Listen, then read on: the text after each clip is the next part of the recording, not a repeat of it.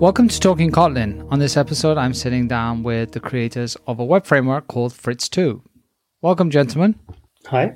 Hi. Do you want to just quickly introduce yourselves? Okay, so my name is Jens Stegemann. I'm 24 years old and I come from Goslar in Germany.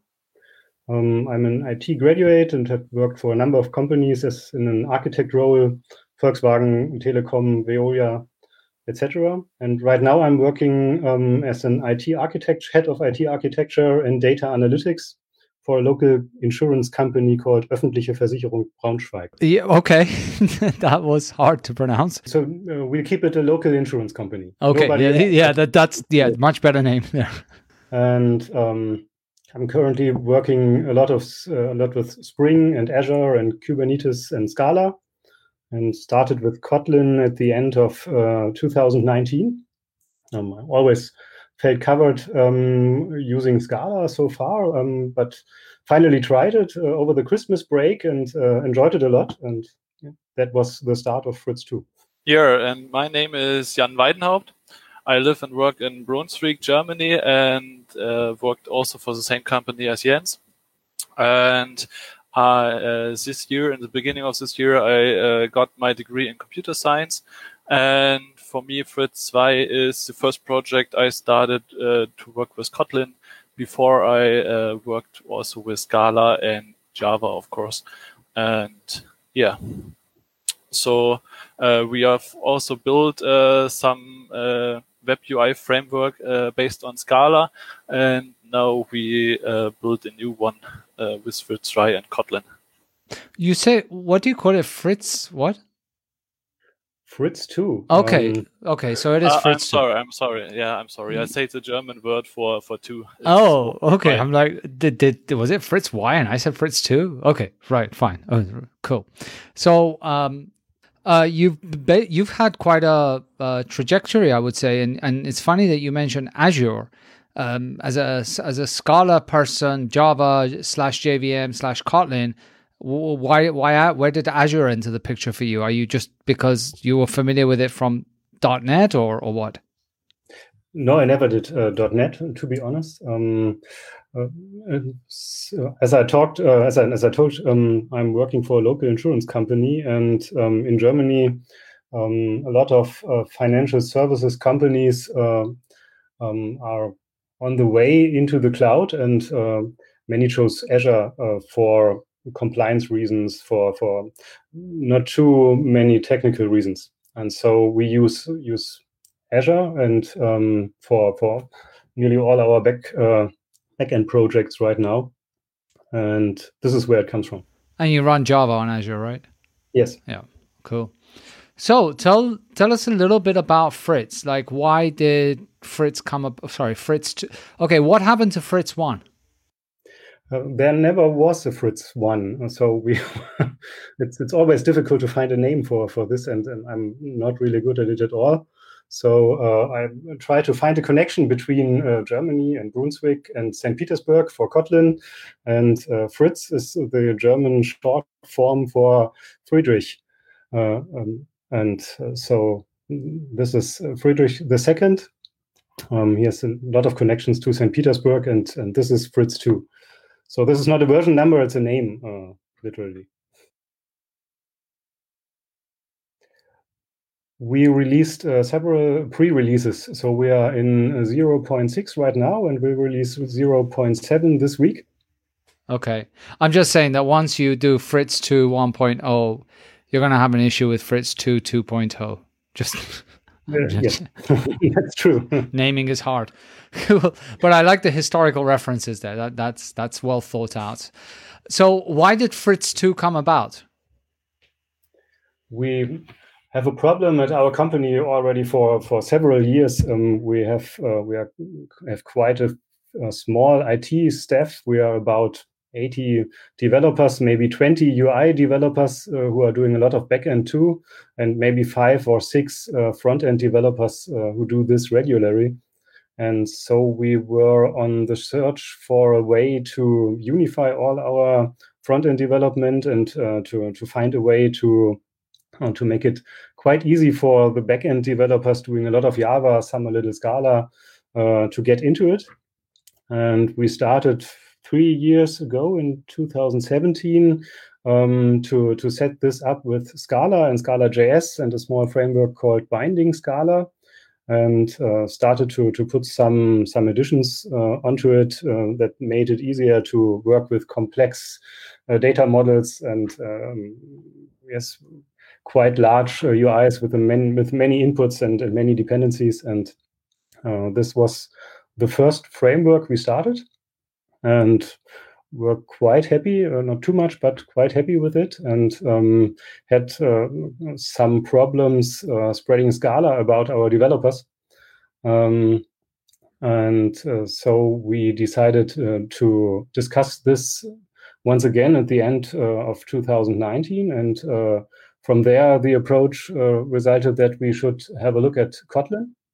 And as I earlier said, I tried it over the Christmas break, and this was my very first try with Kotlin, and started to have a look if this would be possible to do something like we did in Scala and Kotlin. And from the very first beginning, I found it very, very easy to start, and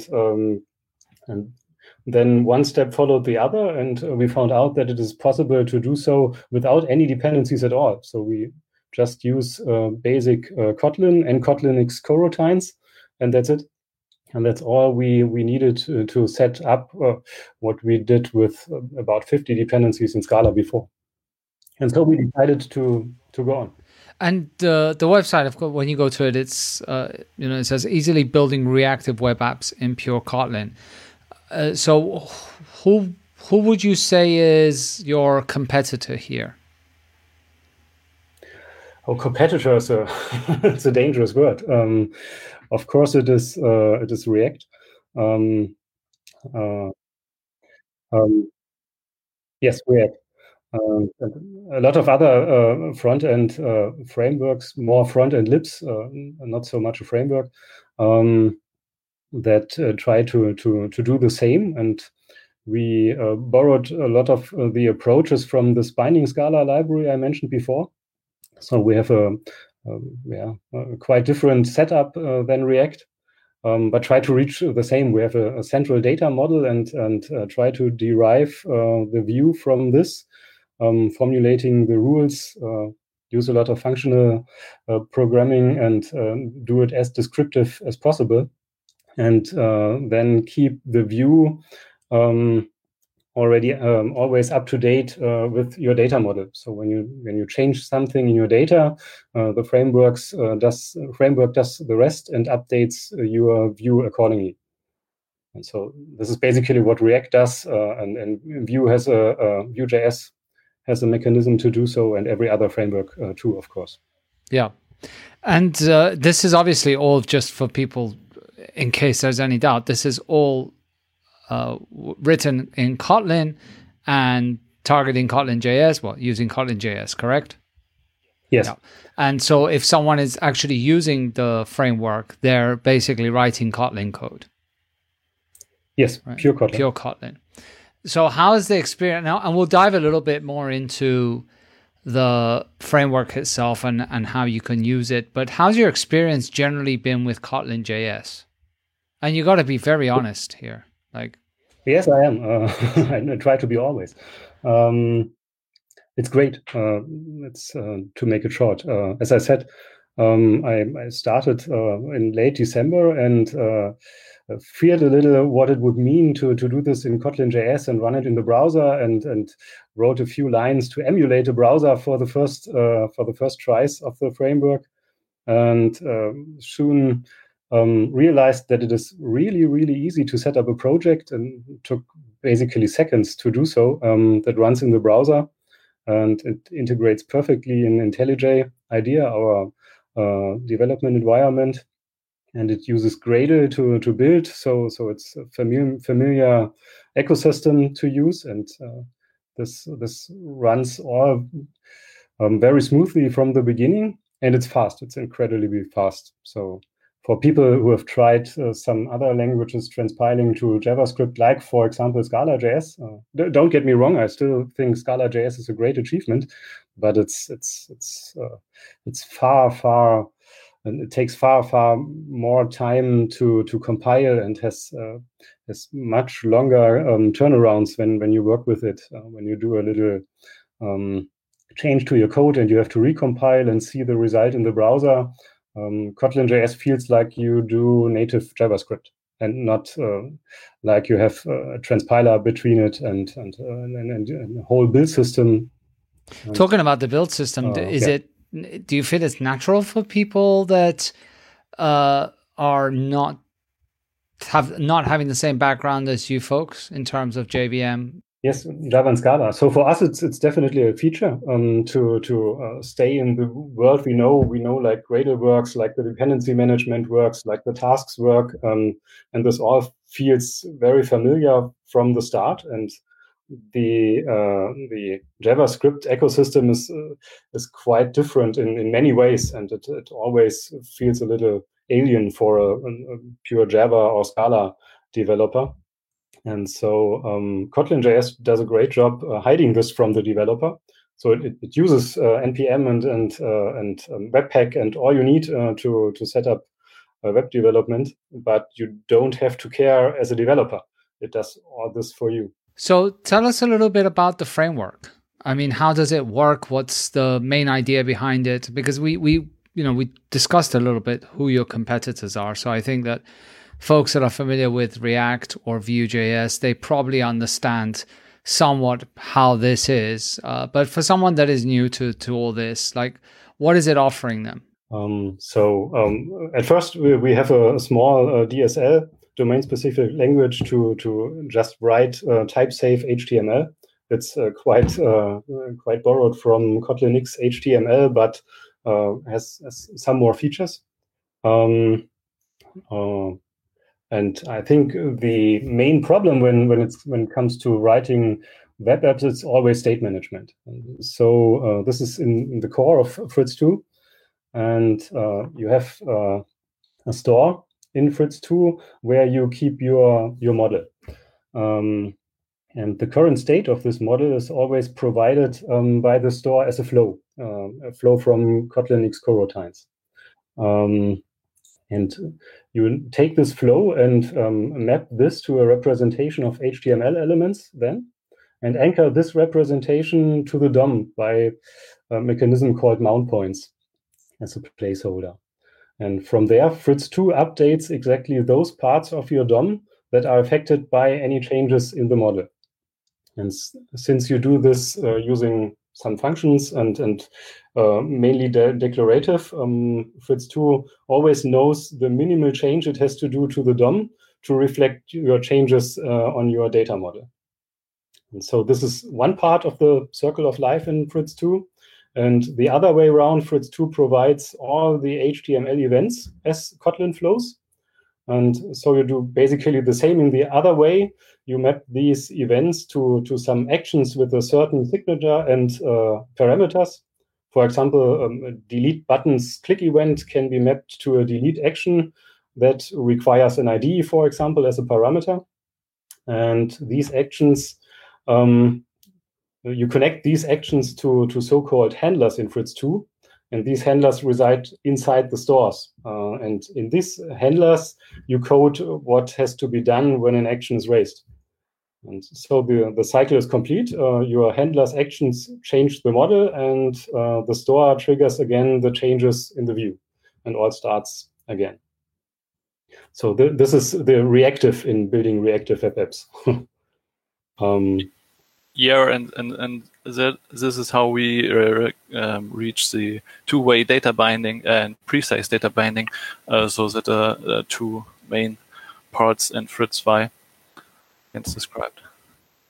I think one of the main differences is to React, for example, is that we don't use something like a virtual DOM, since because of this mapping on the flow, we always exactly know what we have to change to do the minimal change, and we don't need a virtual DOM. We do the changes directly on the DOM, but always as less as possible. Which technically is better for performance, right? We think so. So at least it's not worse. I like that. It's modest. We think so. Looking at the code on the site, you have examples of rendering. I mean, you've got this render tag, and then you've got these divs, and the first thing that I thought is like, oh, look, it's HTMLX, right? Kotlin HTMLX. But then you mentioned that you're not using that. You're basically, it's something similar to that, but with more functionality. So it's homegrown, right? Yes, it's homegrown, but it's yes, it's the base is Kotlin X HTML. So what we had to do is set it up so that the DOM nodes are created on the fly, so we can update it in every change in your data model. And this is the main difference to Kotlin X HTML. And the main reason that I assume you just didn't use that and try and contribute directly to that. Yes. Yeah. Okay. Makes sense. And you also mentioned that you support web components. So how does that work? Yes, we have a small factory function that you can use and then have to implement a small interface. And then you can quite easily build your own web component. It registers a common tag in your browser when you do so, and listens to the events when you change attributes, etc. And these events are given to you inside the component as flows again, so you can handle this like any other event too. This is one way, and also you can of course import using the Kotlin JS features any npm dependency offering a web component, and can use this in our HTML DSL as a common tag and just use it. And what about things like the visual representation, like the UI? Do you delegating all of that to basically CSS style sheets or whatever the user wants? Do you have an equivalent of the strongly typed CSS as well or not? No, not so far, but we are going to look into that in one of the next versions. Right now it's all CSS. You can use less or Sass and do this quite easily over the Webpack mechanisms. And of course, you can put some style over the style attribute at your components. And we have, of course, some mechanisms to easily set dynamic styles depending on some values in your data model. But it's not type safe right now. It's just strings. Do you find that people need to understand how Flow works for them to understand how to use your framework? Or is it more hidden under the covers?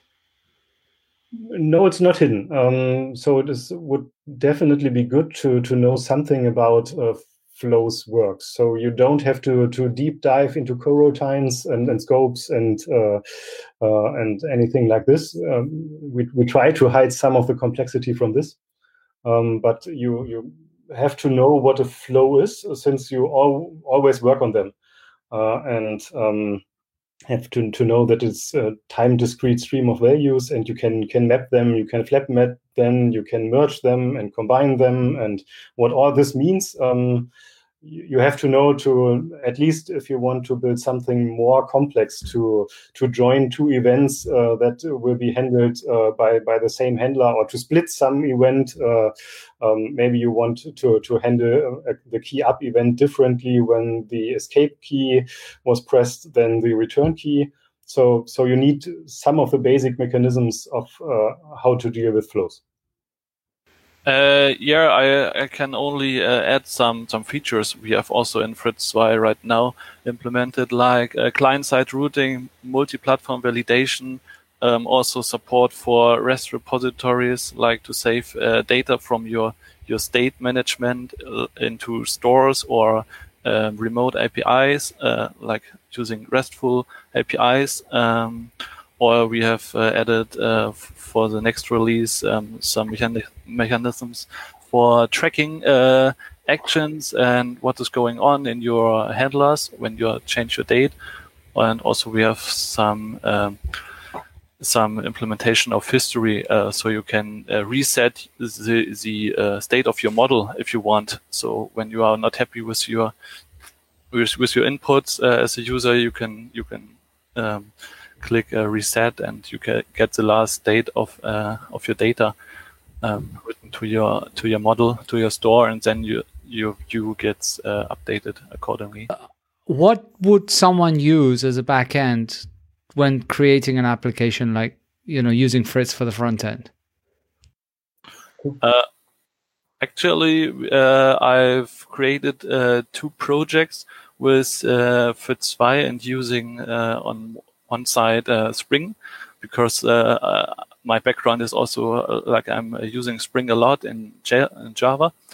And I built a second project using Ktor. And with using Ktor, I discovered that I can build my complete project in one single Kotlin multi-platform project. So my front-end sources lay down in the JS main package, and my backend sources lay down in the JVM package. And then I have a complete full stack application in only one project. And so this is what I can recommend at the moment to do so. And it's all written in Kotlin, of course. Okay, so that's where I wanted to kind of go, because you mentioned multi-platform validation. So how that's what you're referring to, right? If I have using something like Ktor on the back end, you can reuse some of the validation classes that you have on the front end on the back end as well.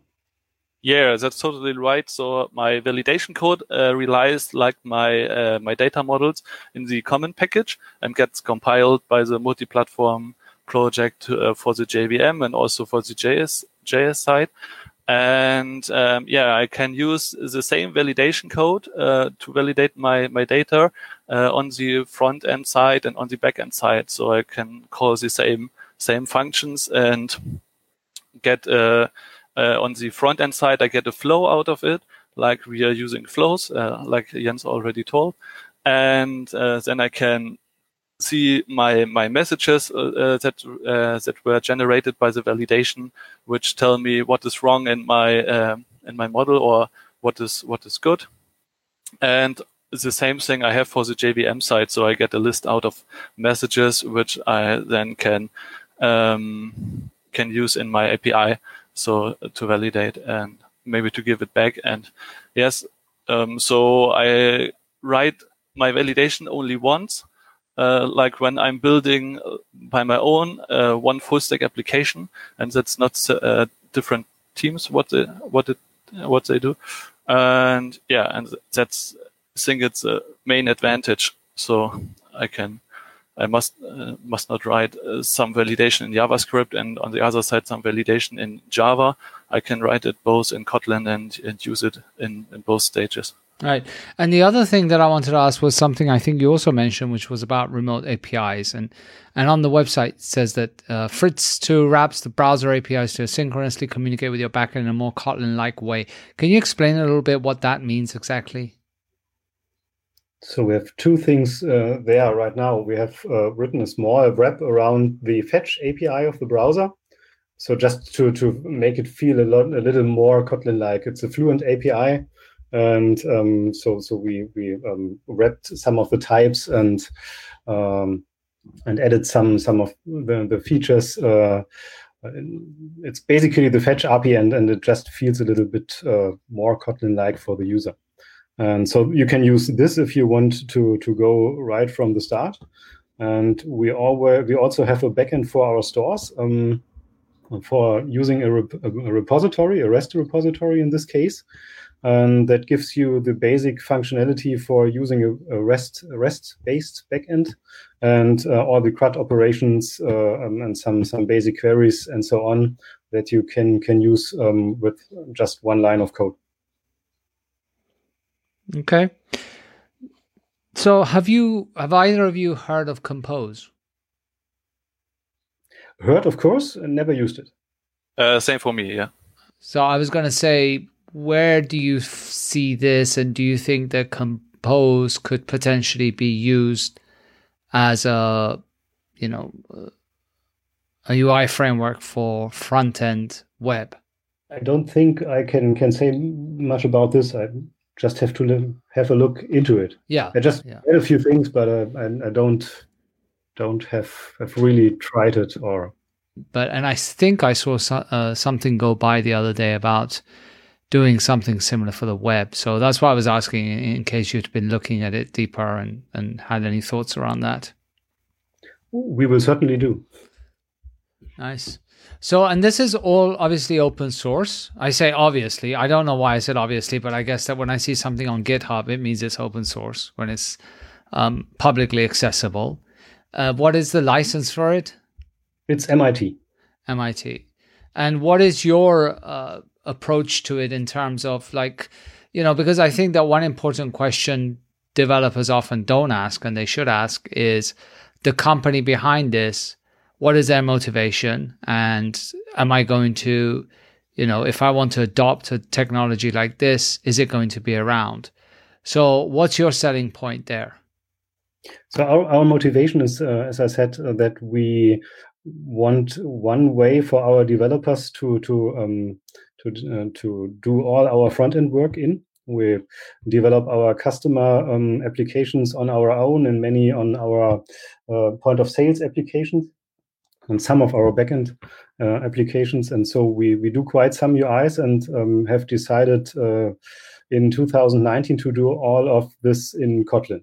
And Fritz 2 is our shot at it. And we decided to use Fritz 2 for all our projects, and we started to talk with some other projects who might be interested or already started to use Fritz 2 for their own things. And at our insurance company, we just started to build a component library for some richer UI components like tables and so on.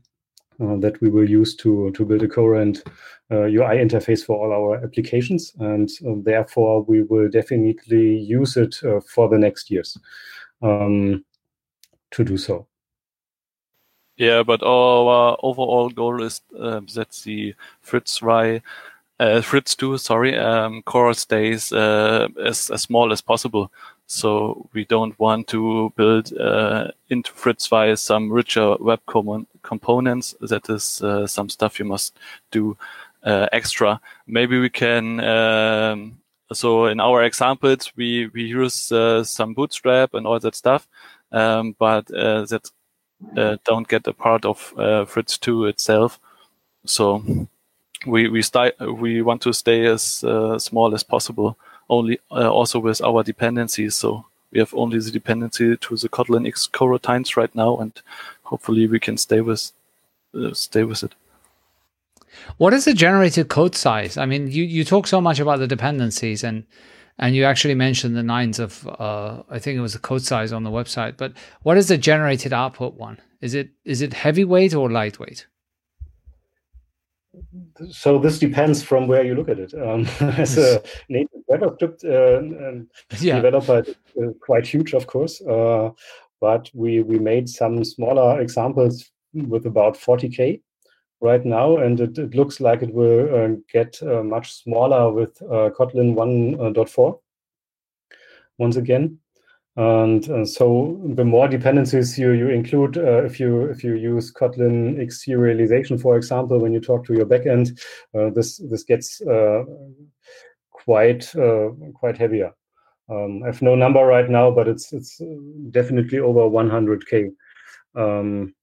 So this is the main part when it comes, for example, to web components. It's not feasible right now to write many small web components you compose on your site and always deliver such heavy JavaScripts. But overall, are you happy with the output that Kotlin JS generates? Yes, it's already far better than, for example, the Java and Scala transpilers we tried and tested. And as I said, it looks like it gets even better with Kotlin 1.4. And so for us, it's important we do quite complex web applications that you load once and single-page applications that run in your browser from there on. And so it even if you do it for a mobile phone for some app for our customers, it's not too heavy if you have to download 100K today. Yeah, and also when you use some gzip on your back end and compromise it a bit more, then it get much lower. So you can tune it up a little bit, and and also we hope that with the next generation DCE dead code elimination compiler from Kotlin JS, it get much better. Cool. Well, let's hope so. So if people want to learn more, obviously they can go to the website fritz2.dev. Is that correct? And yes. I see that you have nice examples there already, and actually quite good documentation. Thank you for coming on. It was great chatting with you, and I do wish you the best of luck for the project, and especially since you said it works with Ktor. Great. We love Ktor. So I'm going to look at it myself personally as well and play with it a little bit. But it's just, I was doing literally, I'm going to say I was doing front-end development before you were born. And it's actually quite accurate, I think. But back in the old days, it was all server-side generated and dumping the data on the front end with rendered HTML. And every time I've tried to get back into front-end development, it scares me so much. I just don't like all of the whole complexity. But definitely going to take a look at this and see if it's helping reduce some of that. Thank you very much for having a talk with us. And we are sorry. We have to say this. Sorry for our English. We are working hard at it. Your English is fine. It's just okay. My German is very, very bad. And when you said your company name, say it again. Öffentliche Versicherung Braunschweig. Yeah, you see, that's the problem, right? I mean, it's like in German, you take a lot of words and you just basically join them and saying them in one go. That's correct, right? Yes. Yeah. So. Then that's my problem. Cool. Thanks, guys. Bye-bye. Yeah, thanks for having us. Bye-bye.